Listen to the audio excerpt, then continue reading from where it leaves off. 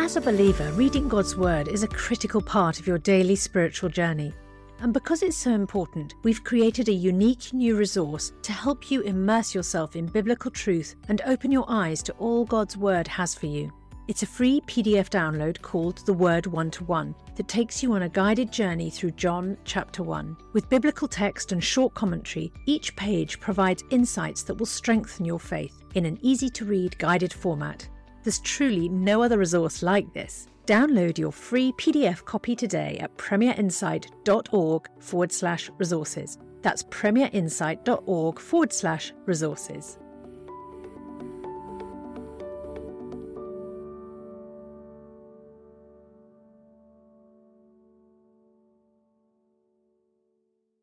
Welcome to this replay of Ask N.T. Wright Anything, where we go back into the archives to bring you the best of the thought and theology of Tom Wright, answering questions submitted by you, the listener. You can find more episodes as well as many more resources for exploring faith at premierunbelievable.com, and registering there will unlock access through the newsletter to updates, free bonus videos and ebooks. That's premierunbelievable.com. And now for today's replay of Ask N.T. Wright Anything. Tom, welcome back to the show. It's lovely to be sitting down with you again to record some more of your thoughts on all of the questions that have come in. And today we're looking at questions around the USA, culture and society, conspiracy theories. Seems like we come back to this every so often. Many listeners in the US who are interested in your thoughts on these issues. But speaking of conspiracy theories, one thing that obviously has been in the news is the coronavirus vaccine. And there's even been, a certain amount of speculation in some communities as to its efficacy and certain conspiracy theories that have been doing the rounds and so on. I understand you and Maggie have both been vaccinated recently, though. Yes, we got a note on our phones from our GP saying you're on the schedule for, it was last Saturday, actually, from the time I'm speaking now. And so we were mightily glad, and we went along and queued, not a very long queue, but it was very efficiently done. And we were asked various questions. Were we sure we wanted to do this, etc.? So we said, yes, please, let's do it. So we were vaccinated, told there might be side effects. We both felt slightly woozy the next day, like mild flu symptoms, which is exactly what they said would probably happen. And then we've just been going on from there. Who knows whether this vaccine is totally effective against all variants or partially effective against some variants, but it seems to me it's a very good thing. We were praying for the last year for God to find ways through and forward, etc. And something like this seems to me, in principle, a gift from God, and we ought to accept it as such. We are hearing worrying stories here in the UK, at least, of BAME communities that are sceptical and buying into a certain number of sort of conspiracy theories around the virus, which is worrying, isn't it? Yes, it is worrying. And I think there's all sorts of levels of misunderstanding there in terms of how God works in the world and how God works to rescue and save people. And the example which came readily to my mind was, if I'm going to drive to the other end of the country for whatever reason, I will pray to God for a safe journey. Does that mean I shouldn't wear my seatbelt? 40 years or so ago, there were some people who said we shouldn't wear seatbelts because it restricts our freedom. Why should we be told to strap ourselves into these cars? Then they looked at the statistics about the number of road accidents where people were badly hurt when they weren't wearing seatbelts versus when they were, and they became compulsory. Now, I know it's not exactly the same, but I believe the seatbelt is a gift from God, among other things. And I believe these vaccines are, in principle, a gift from God. I say in principle because the scientists have been having to go very fast. We don't know yet what new strains of the virus will be, but the scientists are doing this for our health and not in order to give us some nasty, diabolical life-altering substance, whatever. And I think we really, really have to grow up and go with it. Well, having said all that, perhaps this is a good question to begin with then. This is Marieke, I think it's pronounced, in Utrecht in the Netherlands, and says, Dear Tom, my question is about Christianity and conspiracy theories. Over the past year, my family has become super suspicious of the media, started to believe conspiracy theories about COVID, vaccines, Bill Gates, Agenda 21, Deep State, Trump, etc. very much linked to their devout faith in God and their conviction that we live in the end times. It's become a struggle to talk to them on a meaningful level because it's nearly impossible to avoid contentious issues. Furthermore, they believe it's important to be vocal about these opinions. They have become conspiracy theory missionaries. This is difficult for me as I share their faith, but not their convictions. Do you think Christians are more prone to believing conspiracy theories because of something intrinsic in Christianity? And do you have any advice on how to stay sane when your close relatives seem to go astray? And if there is a Christ-like approach to this situation, we feel your pain, Marieke. Tom, where do you begin on this one? Yeah, Marieke, I very much resonate with what you say. I have several friends in America who have said more or less exactly the same thing to me. People who simply don't know how to talk with their family or with close friends because suddenly this great divide has opened up. I suppose the closest thing we've had to that in Britain has been the Brexit controversy. That's people discovering that close friends and family members were on the other side on Brexit and felt it very passionately and strongly. And certain dinner parties which you had to be very careful what you said. I think it is important to say that the media are never neutral and have never been neutral. And this is well known going way back.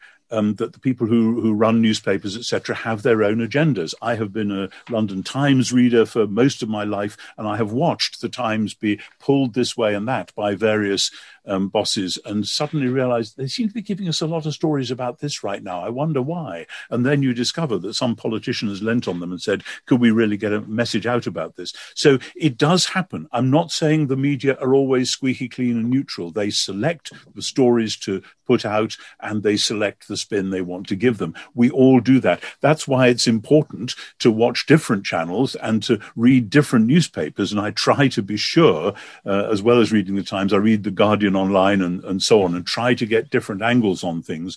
And that's really important. And just because they're none of them neutral, it doesn't mean that they're all in some great big fat plot together. And of course, there are all these huge conspiracy theories which are out there now. And yes, they have got bundled up with end time speculation. This is a feature particularly of American culture over many years now.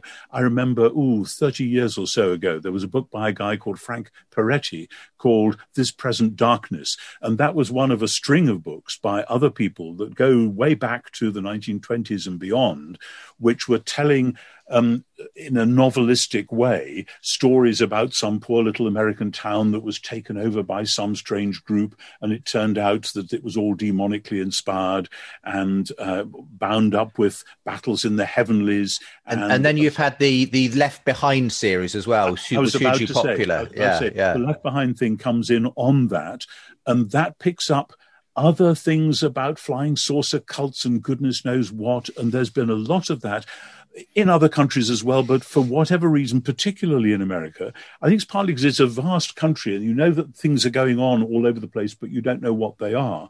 And these all fuel this sense that we, the Christians, have an inside track, a special insight on what's really going on, and that these people are trying to deceive us, etc. And the fact that in Christ we do have insight, we do have the mind of Christ, we are given fresh wisdom, doesn't mean that we can now decode everything that's going on in the public domain and construct these great theories. So it's really, really difficult. And I think, therefore, there are some Christians who are more prone to believing conspiracy theories because we are told that God will reveal things to us, etc. But we are also told, Paul says very emphatically in Philippians, that your public life and behavior ought to be worthy of the gospel of Christ. And he says, let all people know your forbearance. You have to be the kind of community, the kind of good neighbors that the world around likes to have on their street, as it were. And that's a pretty central early Christian imperative. Read Romans 12 down the same line. So it's very difficult when people in your family or among your friends really are taken over with these ideas and interpret everything that happens in the light of them. It's a form of paranoia, I'm afraid. And the trouble with paranoia is that if you hint at somebody that they're paranoid, they're likely to get even more paranoid and think that you have joined the dark side as well. My friends, the only way through this is prayer. we have to be prayerful people. We have to be humble people. We have to get on calmly and quietly as best we can with loving and serving our neighbors, our family, our friends, so that they see in us a gentleness and hopefully a wisdom which might just make them say, wait a minute, so-and-so actually seems to be quite calm about this, quite prayerful, quite wise about this. Maybe we're getting a bit extreme. I can't say that's going to happen, but that would be my hope. But prayer and wisdom and love and gentleness has to be the baseline, and then to learn as much as we can from as many sources as we can, so that if a conversation happens where we can put something wise in, we are able to do so. Yes. But it's a tough time we're in. Yeah. Before we rejoin the rest of today's podcast, I have a very special offer for you to help you have an even more meaningful spiritual experience this Easter. As you know, N.T. Wright is without doubt one of the greatest Christian thinkers and apologists of our time, and some of Tom Wright's answers to questions about Jesus' death, resurrection and return are some of the most poignant and thought-provoking. That's why we've created a brand new downloadable devotional resource that's perfect for the Easter season, featuring these questions and Tom's answers. This 5-day devotional journey titled Jesus' Death, Resurrection and Return is only available to friends like you as our thanks for your gift today. And remember, your support is truly critical to help keep resources and podcasts like Ask NT Wright Anything and Unbelievable going strong, because this ministry is completely funded by friends like you. So please give the very best gift you can and make sure to download your copy of Jesus' Death, Resurrection and Return devotional at premierinsight.org/NT Wright. That's premierinsight.org/NT Wright. Thank you.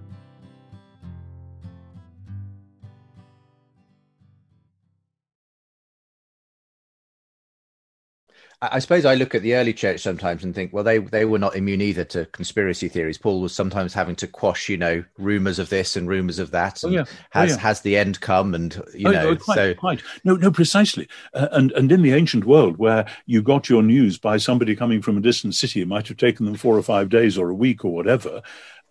You hear of wars and rumors of wars, and people on the street say, "Oh, did you hear that Caesar has fallen or whatever?" And "Oh no, that was just a rumor." So it's frustrating that in the information age we are still subject to that. But that's part of the trouble. We have too much information, especially on social media. Exactly. Yes, and we no longer seem to trust any particular sources, do we? Right. We'll come back to the issue of prophecy as well, which has been swirling around in this sort of whole area. But inevitably, there has also been questions around the political situation of late in the US. A couple of questions here. I'll roll into one. One from Thomas in Austin, Texas, says, I was greatly disturbed to see crosses and Jesus save signs at those US Capitol riots in January. And I'm having difficulty understanding the appeal of Christian nationalism today. Is there a genuine theological misunderstanding, such as believing the kingdom of God refers to a political government? Or do you think Christian language and symbolism has become a smokescreen for political ends? And a similar sort of question from Laura in Dorset, who says, what are we to make of American evangelicals who sometimes have extremely vocally equated hit Trump with Jesus? This problem's been worrying me for some time and was brought to a head by a BBC4 documentary, Till Kingdom Come. I'm aware that evangelicalism in the US is rather different from that in the UK, but I find it hard to understand how any Christians could have supported Trump. Now, obviously, this is somewhat in the back mirror with Joe Biden now as the president. But I feel these are all part of the same sorts of question, Tom. And I fear that those questions aren't going away. I mean, yes, Biden has been sworn in, has been inaugurated, etc., and is now handling things. But there are a lot of people out there who still believe that it was all fake and that, in fact, the riots were caused by Antifa demonstrators in disguise and all that sort of thing. Let me just say, before I say anything else, it's very difficult for a Brit to be in any way seen to be criticizing America. And Americans naturally don't like that, just like I wouldn't like it if Americans, even friends, started criticizing Britain. But to think wisely about what's going on there is not criticism. It's an attempt to understand. And after all, since America is both Britain's biggest ally, really, on the world stage, but also the most powerful nation, supposedly, on earth, we, all of us as global citizens and Christians, have a responsibility to be thinking through it. So I see the roots of this way, way back. The American Constitution split apart church and state, but actually that's an artificial divide because, as all Christians know, if Jesus is not Lord of all, he's not Lord at all. And so Christians have always tried to say, well, actually, we're one nation under God. And then there's the debate about prayer in schools and all that sort of thing. But the American Constitution did not really allow for what that might look like. I know the British Constitution has a big muddle on this as well, with an established church that both is and isn't in that position. But the trouble is that then, like with a vacuum, things rush back in and people get the wrong end of the stick. And of course, the kingdom of God refers to God being in charge through Jesus himself in the world. But what that ought to look like ought to be like the Sermon on the Mount, not like military or quasi-paramilitary gangs going around and beating people up and so on. And yes, it's very important to realize that the word evangelical has become very slippery and defaced and deformed. And it means something quite different in Britain from what it has meant in the USA. And there are many Americans who want to call themselves by the word evangelical who are just as horrified as I am.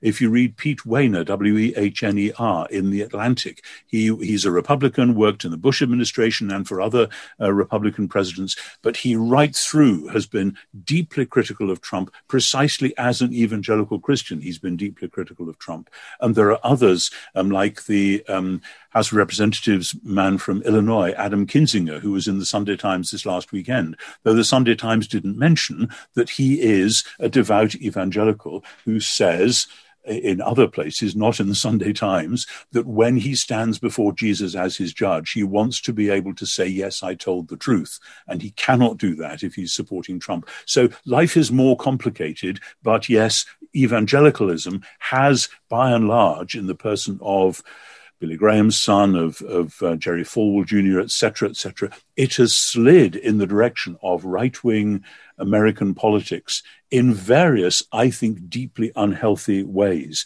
And I see this deep-rooted in, as I say, several aspects of American culture. So it was very disturbing and distressing to me to see those Jesus Save signs and to hear the rhetoric. There was somebody, one of the rioters in the Capitol, who was standing there praying for angels to come and intervene to stop Biden being confirmed. And you just think, sorry, what is going on here? And that is really very, very concerning. And again, the main answer is prayer. We need to be praying for the health of the world, because the world is in a mess right now in all sorts of political terms, but also for wise discourse in America and among particularly Republicans who are worried about this whole thing, and for the Democrats to realize that just because Joe Biden is now elected, that doesn't mean that everything that the Democratic Party has ever wanted to do must now be done, again, as a matter of God must be telling them to do it. The binaries in America, like elsewhere, are not healthy and not helpful, and people need to realize that all the issues that they face, whether it's gun control or abortion or war against Iran or whatever it might be, these are all separate issues and have to be thought through wisely on their merits at the time. And I hope and pray for a new generation of wise leadership to come through all of this and to say we need better ways of not going there again. Let's finally talk about prophecy. Now, this has been in my timeline quite a bit in the run-up to the elections, afterwards, and during the inauguration time. Dryden in Vancouver, Canada, says, I was raised in a very charismatic Christian tradition, which believes strongly in the gift of prophecy. But over the last few years, I've grown quite discouraged by seeing so many people in the church label themselves prophets and preach things which turn out to be false, or are at least things which I find troubling or not aligned with the character of God. I'm thinking especially of several prophets around North America who prophesied that Donald Trump would win a second term as president, which, as we all know, turned out to be false. I know that Jesus said that there would always be false prophets among us, but I don't want to throw the baby out with the bathwater, as I still believe that prophecy is a real gift that can be glorifying to God. So I'm curious to hear your thoughts. What's the proper use of prophecy as a spiritual gift in today's church, and how may the average Christian reliably discern between genuine and false prophets? I don't know if you heard of any of these stories of well-known names in the sort of charismatic church in the USA who did make these grand claims about Donald Trump winning a second term, which obviously I did hear a bit about that, and again, that gets bound up with some of the things that we were just talking about before, that people are coming on a sort of incoming tide of a sense that somebody said to me 4 years ago when Trump was first inaugurated that he's like Cyrus in the Old Testament. He may not be a believer himself, but he will enable a new wise generation to come up, and that was about appointing new Supreme Court judges and that sort of thing. And it's all very shallow. It's all very either or. It's all very binary, and that's not actually how the real world works. Now, in the Old Testament, there are people who seem to be wise prophets and whose prophecies sometimes do come true, but then get deceived and say things which are misleading. We see that if you read through 1st and 2nd Kings, you'll see that sort of thing going on. And sometimes it's very hard to discern. At the end of 1st Kings, there's that great battle, and the king says, I want the prophets to come and tell me. And they all say, go up and triumph, the Lord is with you, except for one. And he says, no, it's all going to go horribly wrong. And the king says, I never liked this guy, put him in prison. And he says, well, if you come back safely, then the Lord didn't send me. So that's going on among the people of God. And in the New Testament as well, when Paul is making his way to Jerusalem, there are prophets in the church at the various places he calls who say, please don't go up to Jerusalem, it'll be the worse for you. And Paul says, well, if I'm going to be killed, I'm going to be killed, and that's God's will. And he goes to Jerusalem against their prophetic advice. And as it turns out, he is rescued and he gets to Rome, etc. So it looks as though this has been a problem that's always been with us. But equally, there were prophets who said there was going to be a great famine, and there was, and that enabled people to get ready and to send money to the people who are going to need it. So in every generation, it seems to me, we should expect this kind of phenomenon, and it calls for wise, prayerful discernment again. And if the prophets are saying something which actually does go against what a larger wisdom might say, then I think the church ought to say, well, we just need to hold on to this, to pray about it and to wait and not think and act rashly. Because even people who in other circumstances are wise and truth-telling can be mistaken, and sometimes are. And I would say that about myself as a pastor. I don't see myself as a prophet in the sense you're talking about, but sometimes as a pastor, I find that I can, in fact, discern, listening to somebody prayerfully, what's actually going on in their life and the ways they should go. And you say it rather trembling, can this be right? And then they do it and it works out. You think, thank you, Lord, I had prayed for that and now it works. Other times I may think I have an idea, but it may just not be right. So the part of the problem is this binary of either it's totally right and it's supernatural and it's God-given, therefore get out of the way, we're coming through, or it's totally wrong. That is simply not how the kingdom of God actually works, and we have to be grown up and wise about it. Well, we'll leave that one there. Thank you very much for the question, Dryden. And yes, don't throw out the baby with the bathwater, yeah, but sure. Obviously exercise, test all things, as it says in scripture. Yeah, we're living through interesting times when lots of things are being mixed up, it would appear, and people almost are being called to work out where their allegiance really stands ultimately. But it's been great to have your thoughts on these issues, Tom. Thanks for joining me, and we'll see you again next week.